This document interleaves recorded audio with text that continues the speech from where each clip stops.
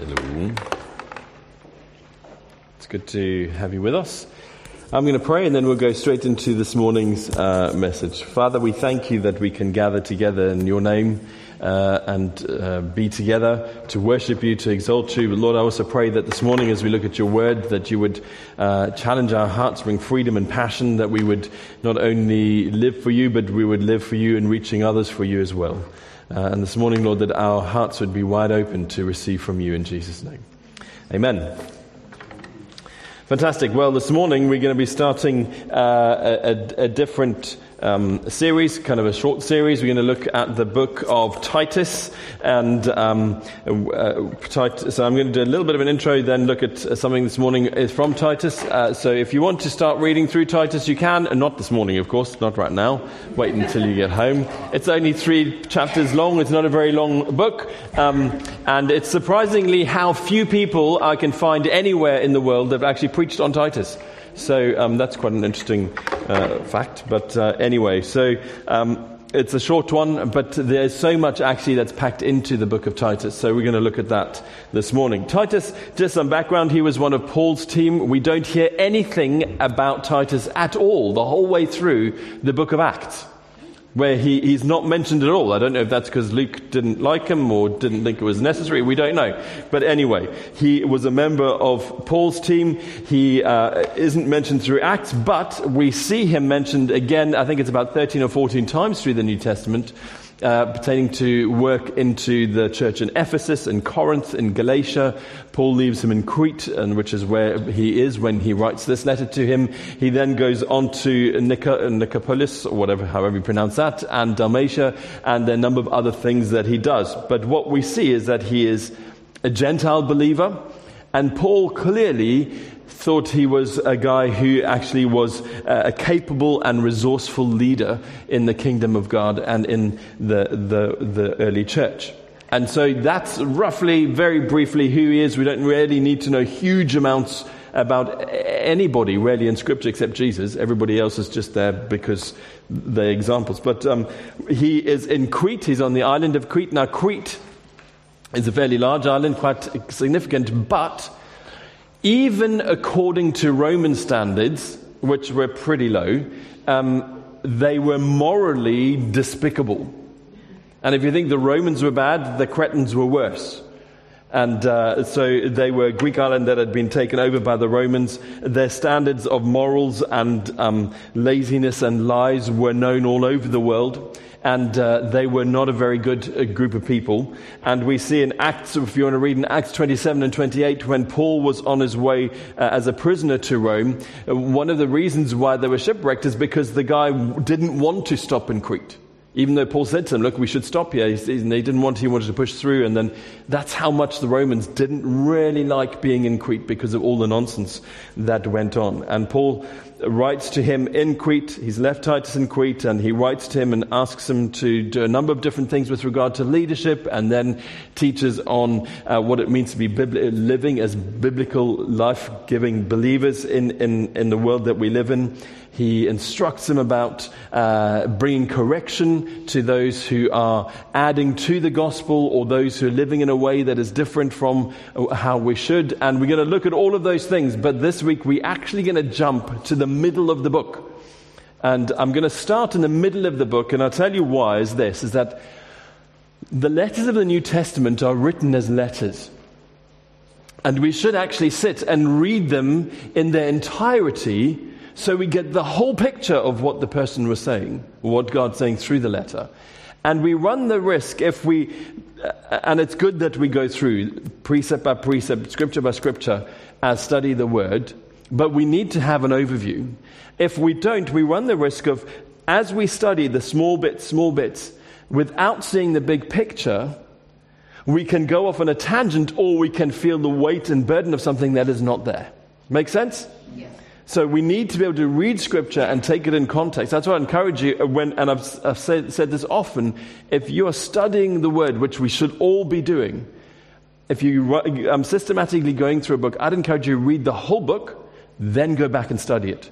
so that you have an overview, then you can look at it in context. And so that's what we're going to do this morning, is we're going to look at the book of Titus, but we're going to start halfway through so that we actually remember the whole and have the right foundation. And so we're going to start with Titus chapter 2, verse 11 to 14. And it's in the middle of Paul's instructions to him about how we to live biblically, following after the things of God. But it's all about God's grace.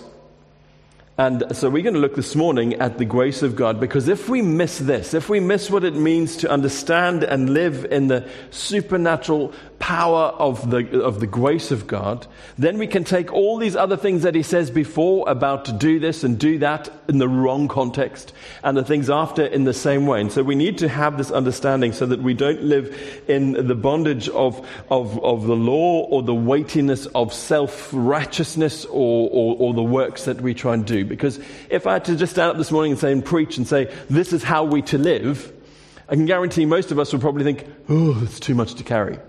But when we understand the principle of grace, and I think that's why Paul puts it in the middle of the letter, because he's already said a whole lot, says this, and then carries on, that if you read the whole thing in one sitting, you'd see that. And so this morning, as we're going to go and dissect in the weeks ahead, we're going to read from there. So Titus chapter 2, verse 11 says, "For the grace of God that brings salvation has appeared to all men.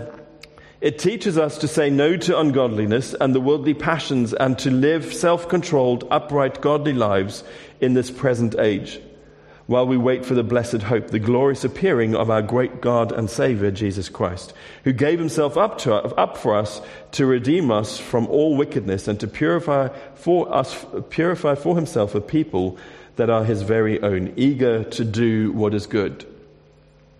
We also jump across to Romans chapter 5, verse 6 to 10. It says this: "You see, at just the right time, when we were still powerless, Jesus Christ died for the ungodly. Very rarely will anyone die for the righteous man, though a good man some might possibly dare to die. But God demonstrates his own love for us, that while we were still sinners, Jesus died for us." Then if you jump down to verse 15. "But the gift is not like the trespass. For if many died by the trespass of one man," speaking of Adam, "how much more did God's grace and gift that comes by that grace of the one man, Jesus Christ, overflow to many?" Again, the gift of God is not like the result of the one man's sin. The judgment followed one sin and brought condemnation, but the gift followed many trespasses and brought justification. For if by the trespass of one man death reigned through that one man, how much more will those who receive God's abundant provision of grace and the gift of righteousness reign in life through the one man, Jesus Christ? So here we have this picture that while we were still sinners, and for us, so we read that while we were still sinners, Jesus died for us. We know that. But actually, when you think of it, Jesus died for us before we were even born. So before we even existed in this world, Jesus had already paid the price and died for the sin that we were going to be born into and the sin that we were going to commit. He's already done that. On the cross, Jesus paid that price. So when we read that while we were still sinners before we were even born, Jesus died on our behalf and paid the price for us. And just as sin came through one man who is Adam, to also righteousness, which is our right standing before God and declared holy, comes through one man, which is Jesus Christ. And that's all because of God's love, God's grace, and God's mercy. Jesus chose to do that on our behalf, for us. All our sin and the debt that we owed, he took all of that and the consequences of that. And that meant that all of those things were put on him, which meant he chose to not only carry those, but the consequences of those and the punishment for that, which he stood before and faced the full wrath of God on our behalf. An incredible, incredible truth. He was punished on the cross, put to death. He stood and he took all of that weight of our sin and our guilt, that which is inherent to man, that which we had done, that which we're going to do. He carried it all on himself and paid the price by his own choice, so that you and I, when we respond and receive him, don't have to. That is an incredible, incredible truth. And it's there for every single person who chooses to believe and receive that gift of salvation and grace. You see, when we finally come to realize that there is a standard of righteousness and holiness for humanity, everybody. Yet when we come to that point of understanding that, and that there is nothing that any of us can do to meet that, and that there's a debt that is owed because of that sinful nature of man, when we come to that point of realizing that we cannot do that, and the only way we can actually live free from that, live reconciled to God, is by accepting Jesus. Not by our own works, not by our own good behavior, not by being born into the right family or not believing something else and so therefore by default, but by realizing that actually you and I can do nothing to pay for the sin and the debt that is owed except believe in Jesus. Then we realize that we need a Savior. We need to be saved from all those things, and the only Savior is Jesus Christ. There is no other way to God. There is no other way to be reconciled to God of all creation. This morning I think we sang, "You are a mighty God." And I get the words of the song, but sometimes I think we have to say, "You are the mighty God." Not one of many. He is the only. And the only way to God is through Jesus Christ. And he is the only one who has paid the price and carried the debt for us. Only Jesus. And it's only when we turn to him by faith and accept that it is him who has done it all and receive from him that gift of salvation that we can freely come before God. It's only when we choose to do that. And you see, when we believe in him and have faith in him and turn to him and put our lives in his hands and accept that gift of salvation, the transformation of our lives is so great that the Bible actually calls it being born again. Not just changed, but being born again. Because all of that is washed away. And that is by grace, through faith in Jesus. And that's what Paul's saying to Titus and to us, is that it is by grace, through faith in Jesus, that we are saved. Not because we've done anything, because we already realize that there's nothing we can do that can pay that price. There's nothing that we do that can make us deserving of God's love, acceptance, mercy, forgiveness. Nothing. It is only through Jesus. And because he chose to do that, we simply need to surrender fully to him. It's a free gift. And that free gift means that we have forgiveness and we're justified. So another way that you can think of justification is that we are declared holy. It's as just as if I'd never sinned. That's how I always used to remember it. I'm justified just as if I'd never sinned, because that is what happens when we believe and receive our salvation in Jesus. So there's a pattern in the Old Testament that points to this, which is really helpful for us to understand. And that is this, is that when the nation of Israel were about to come out of Egypt. Remember all the plagues that God inflicted on Egypt, and then the final one was the Passover. Remember, they were told to gather in their homes, sacrifice a lamb, and paint on the door frames the blood of the lamb, and that the angel of death would pass by, and when it saw the blood on the door frames would pass by, and those who were inside would be protected and would not die, the firstborn, and those who weren't would face death. Remember that? That's a picture of what Jesus has done, in that he is known as the Passover lamb. And the door frames were painted on the outside, and everybody was painted. Everybody wasn't painted. Everybody was on the inside of the house. And as the angel of death passed, he didn't look to see who the people were. He looked to see if there was blood on the door frame. And those who are in Christ Jesus are saved. Now, in the Old Testament, then goes on with the giving of the law. There were sacrificial things that had to happen, and if someone sinned, they had to what? They had to sacrifice a lamb. And what would happen is they'd bring it to the priest, and that just because a lamb isn't as valuable as a human, that had to be done time and time again, because it couldn't take the full weight of that debt that was owed. But every time the person would bring the lamb, they would bring a lamb and they would present it to the priest, and the priest would inspect the lamb to see if the lamb was perfect, because only the perfect lamb was allowed to be sacrificed. And then if the lamb was acceptable, then they would sacrifice the lamb, and for that period of time the man's sin was forgiven until they had to do it again. And so that's a pattern of what Jesus did. And here's the incredible thing, that Jesus is the Lamb of God who was sacrificed for us. And just as the priest didn't inspect the man bringing the lamb, he inspected the lamb for perfection.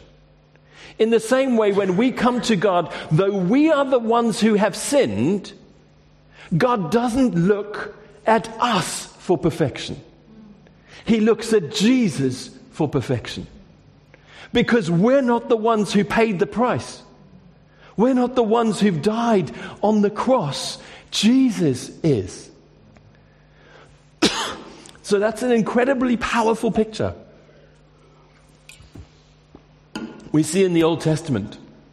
Remember that when you come to God as a child of God, covered in the blood of Jesus, we can sometimes think of that and think, well, we covered in the blood of Jesus because we use the terminology, and so then we see that, and we have this image sometimes, or certainly I think sometimes we do. We come before God and we understand we covered in the blood of Jesus, and we look as if God's still inspecting us. But we're not the lamb that was the sacrifice. Jesus is. God looks at the Son, the perfect lamb, and sees that he is perfect. There is no sin in him. Yet on him and through him, he carried the sin of the world and paid our price, so that as we surrender to him, we are now clothed in him. So when God looks at us, he doesn't inspect us, he inspects the sacrifice. And because of Jesus, we are then acceptable. That's by the grace of God. That's the incredible truth of this grace of God, that we start off our lives in salvation as children of God. Because we are justified as if we had never sinned. He forgets our sins and remembers it no more. Removes as far as the east is from the west. When we come to him in salvation, we are made new. We are born again. Because God, in his mercy and his grace, decided that he would look at his Son, who in his mercy and grace took on our sin and died in our behalf, so that we could live righteous before God. God doesn't look at the believer who sinned, but looks at the sacrifice. Like the priest didn't look at the Israelite who brought the sacrifice. He looked at the sacrifice. Like the angel of death didn't look at the people inside the house, but looked for the blood on the door of the house. And those who were inside were protected. The same is true for you and I. It's not by our deeds or our good behavior or anything else that we are saved, but by the blood of Jesus that was poured out on our behalf, the perfect sacrifice for us who are imperfect. That is the grace of God, the love of God that showed us that while we were still sinners, He died for us, that before we were even born, He paid that price so that we can live, when we receive Jesus as our Lord and Savior, we can live forgiven, accepted, loved, blessed, in His presence, free to come before Him, because not of anything we've done, but because He looks at His Son and not our sin. And our sin is forgiven because His Son paid the price. That should bring us all to a place of freedom and joy. But that's only part of what Paul's speaking of here. Because by the grace of God, we are saved. Not by our own works, but by grace. But that same gospel message of grace that shows us that God Himself justified us through Jesus Christ is the same grace that through God's power and working in us also sanctifies us. So justification is a declaration as if you have never sinned, that you are perfect and acceptable in His sight. Sanctification is then the working that we become more holy. In other words, our lives change and are transformed by the power of the Holy Spirit working in us. You see, in verse 12 of Titus 2, it says, His grace teaches us to say no to ungodliness and all those things, so that we live self-controlled and upright lives. Not only do we receive grace to be saved, but we also receive grace to live. Not only do we receive grace to be saved and come before God our Father, but we also receive grace so that we can live for Him, through Him, and in Him. It's by His grace that He saves us, and it's by His grace that He strengthens and empowers us and enables us to live according to His way. That's why in the middle of this book, where Paul speaks about putting leaders in and don't do this and live like this and teach this, and he says, remember this, that you are saved and in Christ Jesus by the grace of God, not by anything that you've done, but by the grace of God. And that same grace that saves you is the same grace that empowers you to live like He has for us to live. Why? Because that's in keeping with who we are as a new creation, born again in Him.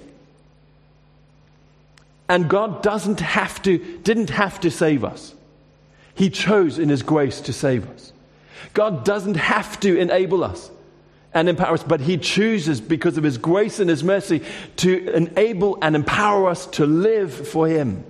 That's why we know that at the cross, sin and death were defeated, and the power of sin was taken away, and we can live in that freedom and the strength that it comes from the grace of God working in and through us. You see, it's the grace of God that strengthens. Hebrews chapter 4, verse 16, find grace to help you in your time of need. Grace to help you in your time of need.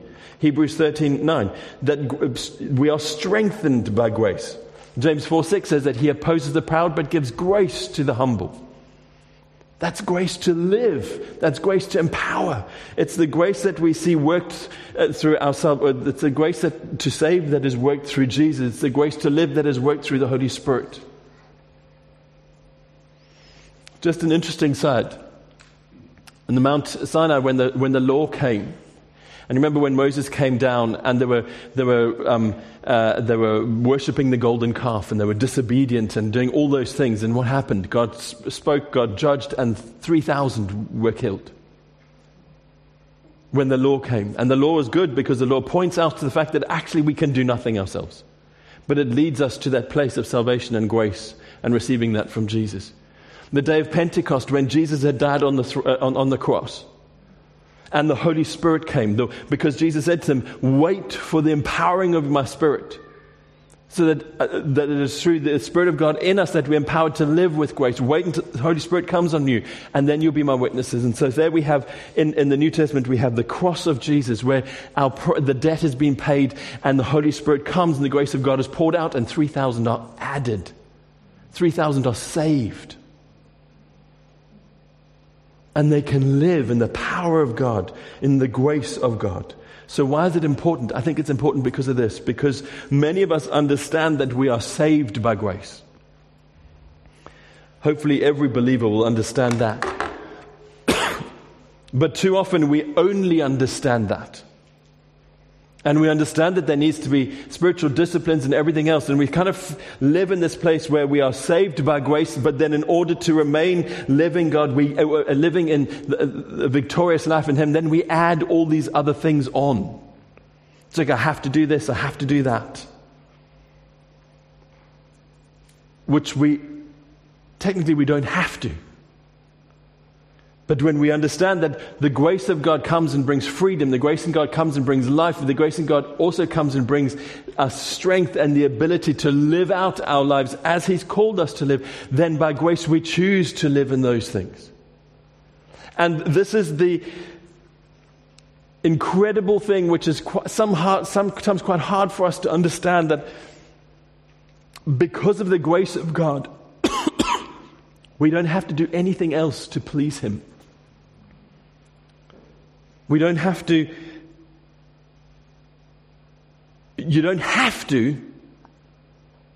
read the Bible in order to be saved. You do in order to get to know God more, in order to live godly life. That's what helps. But if we think, well, now that I'm saved, now I have to do this, and I have to do that, and I have to... you don't have to. But why wouldn't you? Why wouldn't you? Why wouldn't you spend time praying? Because praying is talking to the one who saved you by His grace and mercy. Why wouldn't you read the scriptures and devour them and study them so that it reveals to you more and more of who He is, the one who has saved you and leads you and empowers you? Why wouldn't we do all of those things? Why wouldn't we do everything? Not because we feel we have to, but because why wouldn't we? Because God has poured out His love and we now restored in a relationship with Him. And that's how we to live. Not empowered by our own strength and self-righteousness, but empowered by the Holy Spirit and through His grace. See, sometimes I think we can live with this, and hear what I'm saying here, this thing that we owe God everything. And that's, technically it's true, but it's also not. We might owe God everything in that we can't do it ourselves, and so He's done it. So I get the English language for that. But we're not indebted to God. Yet if we were indebted to God, then Jesus didn't pay for our debt. I understand the thinking that, or the words of the heart attitude of, God, I owe you everything. Because without you I can do nothing. In my life I'm saved because of you. I get that. But if we allow that to cement itself in our thinking, we can live thinking, well, we're saved by grace, but now we owe the debt to Him for what He's done for us. Where in actual fact, He died so that we didn't owe the debt. Someone once said, if we live with the understanding that we are indebted to God, then the cross was not a gift, it was a bargain. Which nullifies and reduces the power of the cross and the power that we have in Christ Jesus, in the empowering of the grace of the Holy Spirit to live out how He's called us to live. But too many of us understand we're saved by grace, but then we try and live our lives as if we're indebted to God because something in us says, yes, we are, because without Him we can do nothing, but actually He's paid the debt. Because if you live with that understanding of I'm indebted to Him, I'm indebted to God, I'm doing this because I owe you, God, I do this because I owe you, because you died for me, therefore I do this, because we're just going straight back under it. See what I'm trying to say? The grace of God sets us free, and then we should be those who live with joy and expectation and faith and authority and power. Just think of the parable that Jesus told of the prodigal son. So most of us would know this parable. The guy had 2 sons. And I know we use this to preach about salvation. But can I just throw this thought? The guy had 2 sons. They were already his sons. They were already had an inheritance. They were already in his household. And if the Father represents God, that represents us. Not so? The one son carried on like a good boy, did everything he should, worked at home, but didn't understand that everything was his because he was there. The other son decided he was going to walk away from his dad. He took his inheritance as if his father was dead and spent it on anything that he wanted to do. He sinned deliberately, incredibly, in all sorts of ways you could ever think. It says that he went off and spent his money in a foreign land and everything else. And then he came to his senses, and that's the conviction of the Holy Spirit. So he walked and he sinned and he did what he wanted and rejected what the Father had said. And instead of living in the fullness and the abundance of what the Father had in his household to celebrate and do, because we see that that's what he could have done, he took it away and rejected and sinned and did all of those things. And he came to the end of himself and found himself in a pigsty, feeding the pigs and everything else, trying to eat them. And he comes to the realization that actually even a servant in his father's house is better. And so he'd come back. And at that point, that in the analogy, that point shows humility. He's been humbled. He decides he needs to go back and repent.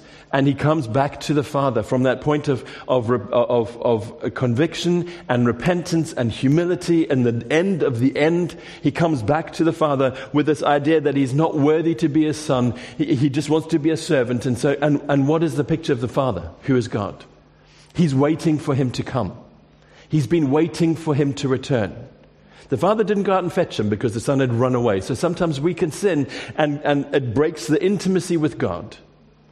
And God waits for us to return back to him, to humble ourselves and come back to him. But the Father's waiting for him. And as he sees that there's been a repentance and a confession and a coming back, he runs out to meet him. And see, the son comes back thinking, that's it, I've blown it. My inheritance is gone. I've spent it all. There's nothing for me. There's no future except as a slave, because I know even as a slave in his house, it's better than where I am at the moment. That when he comes back, the Father sees him and runs to him. And he doesn't listen to the fact that I'm only worthy to be a slave. He embraces him. He gives him the first coat, which is that of the most significant coat in the family. And he gives him a ring on his finger and shoes on his feet. And he basically, what he's saying is he's embracing him back. And he says to his brother later on, his other son, that your brother who was dead has come back and he's alive again. And what happens is the Father is giving him authority. He's giving him a future. He's giving him a destiny. He's giving him a purpose. He's giving him inheritance all over again. Why? Not because of what the Son has done or hasn't done, but because of who the Father is. And you see, we are the same. We are children of God, washed by the blood of Jesus, in living in the grace of God. And when we mess up, it's the Holy Spirit that convicts and convicts us of sin, that we are humble, we repent, we come back to the Father, and it is restored. Doesn't mean that we lose our salvation. It means that we've lost intimacy, and the Father's waiting for us to be humble and come back in repentance to him, and he will embrace. And there's still a future. And that's the incredible grace of God. And that grace of God enables us to say no to ungodliness. So when we understand that, why wouldn't you? Do you think that son would then turn around? We don't know what goes on. We do turn around and do the whole thing again? I doubt it. Why? Because he is overwhelmed by the grace of the Father, who loves and accepts him for who he is. And the same is true for you and I. We live and we are saved by the grace of God, but we are also empowered to live by the grace of God. The grace of God working through Jesus to bring salvation is the grace of God working through the Holy Spirit to empower us. Why do you think Jesus said, wait in Jerusalem until you receive the Holy Spirit? It's because we can do nothing in our own. I said that last week. There's nothing that we can do to change ourselves. Just like there's nothing we can do to save ourselves. But we come to Jesus for salvation. We come to Jesus and through Jesus and the power of the Holy Spirit to live a godly life empowered by him. And that's why actually in the middle of this whole book of Paul saying to Timothy to do all of these things and teach all of these things so that we will know how to live, it has to be grounded and rooted and started on the foundation of the grace of God and understanding that it is by grace we are saved and it is by grace we live. It's by grace that we are saved, and it's by grace that we find our strength, empowered by Him, strengthened by Him, in all those things that we've seen.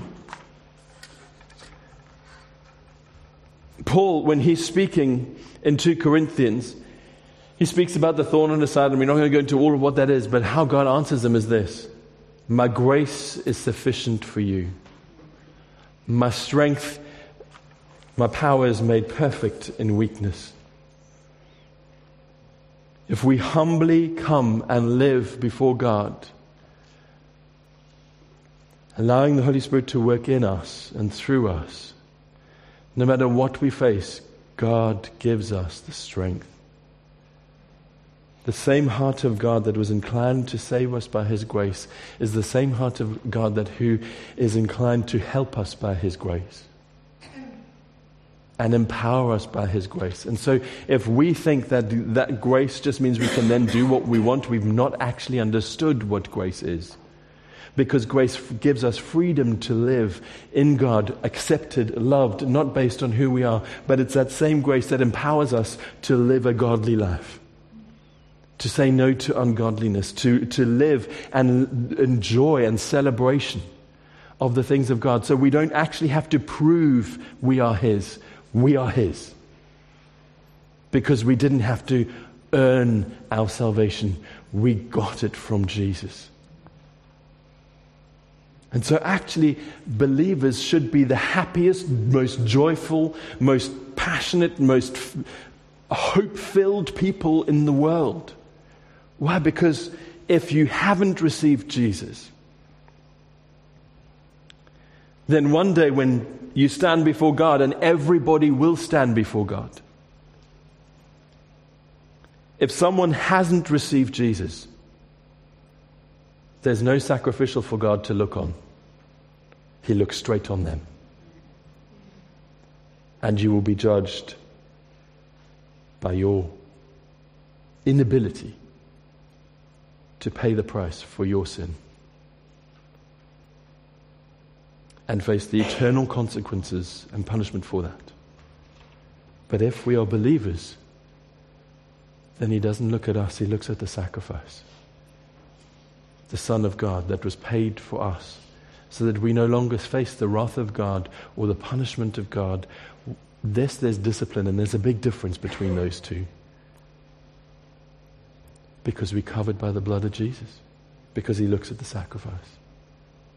That's for then, and that's why He says, and we wait for this future glory, this future hope of the coming of Jesus, so that one day this will be made in its fullness. Yet while we live our lives today, tomorrow, as you go out to work, know this, that's the same grace that worked through Jesus to save you is the same grace that works through the Holy Spirit to empower you to live a godly life.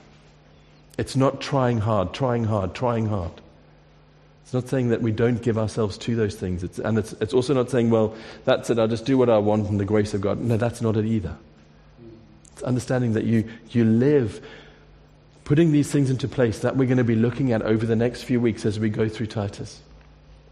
And we impart to others, and that we live in that place, able to do it not in our own strength, but His power is made perfect in our weakness. In our humility, we come before Him and say, God, I can't do this. I need your grace. God, I can't do this. I need your grace. God, these relationships that are a mess, I can't fix them. God, I need your grace. This place I keep on tripping up, God, I need your grace. You see, if we think, actually, if we haven't got the right understanding, when we do something wrong, we then tend to run away from God and think, well, I need to do this and this and this to make myself acceptable, because I know Jesus paid the price, but now I messed up since then. And that's not it.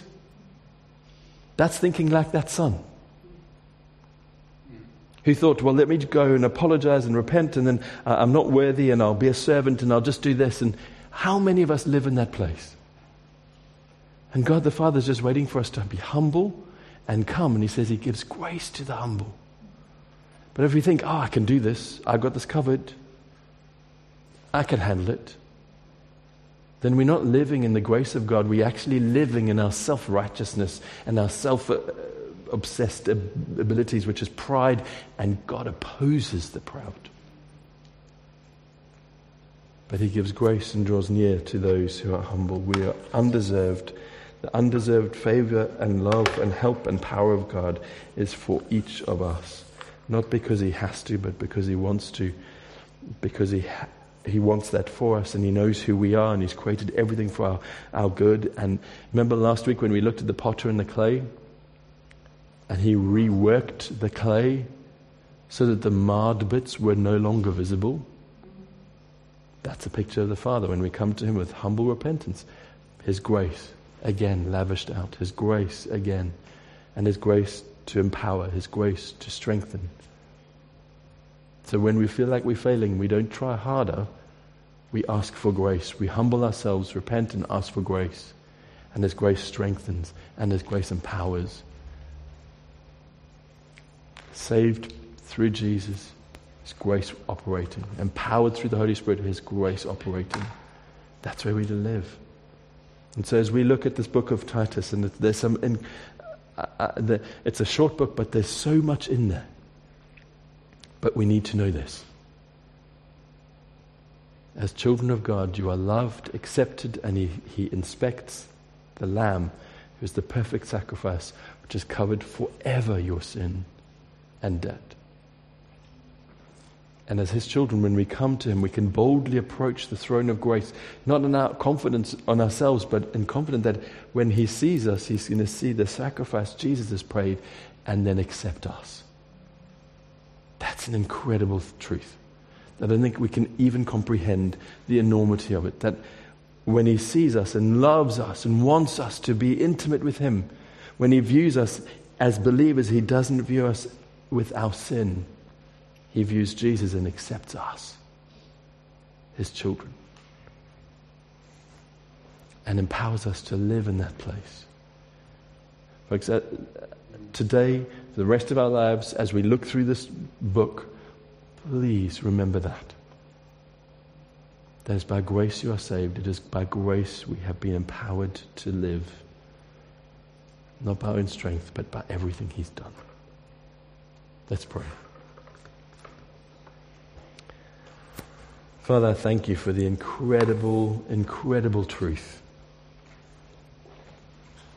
that it is through you, Jesus, your sacrifice on the cross, on our behalf, the Lamb of God, that through you we can live forgiven, set free, whole, because of your grace, because of your mercy. That there's nothing that we have to do to prove we are worthy. We just accept you, Jesus, and the gift you've given. God, that blows our minds. But Lord, I pray that we would not only understand what it means to be saved by grace, but we would understand what it means to be empowered to live by grace. That in our daily lives it wouldn't be a striving of obedience in order to gain merit or favor, but it would be a life of obedience out of joy, because we know it's the best that you have for us. And in that we can live in the freedom of who you've called and created us to be.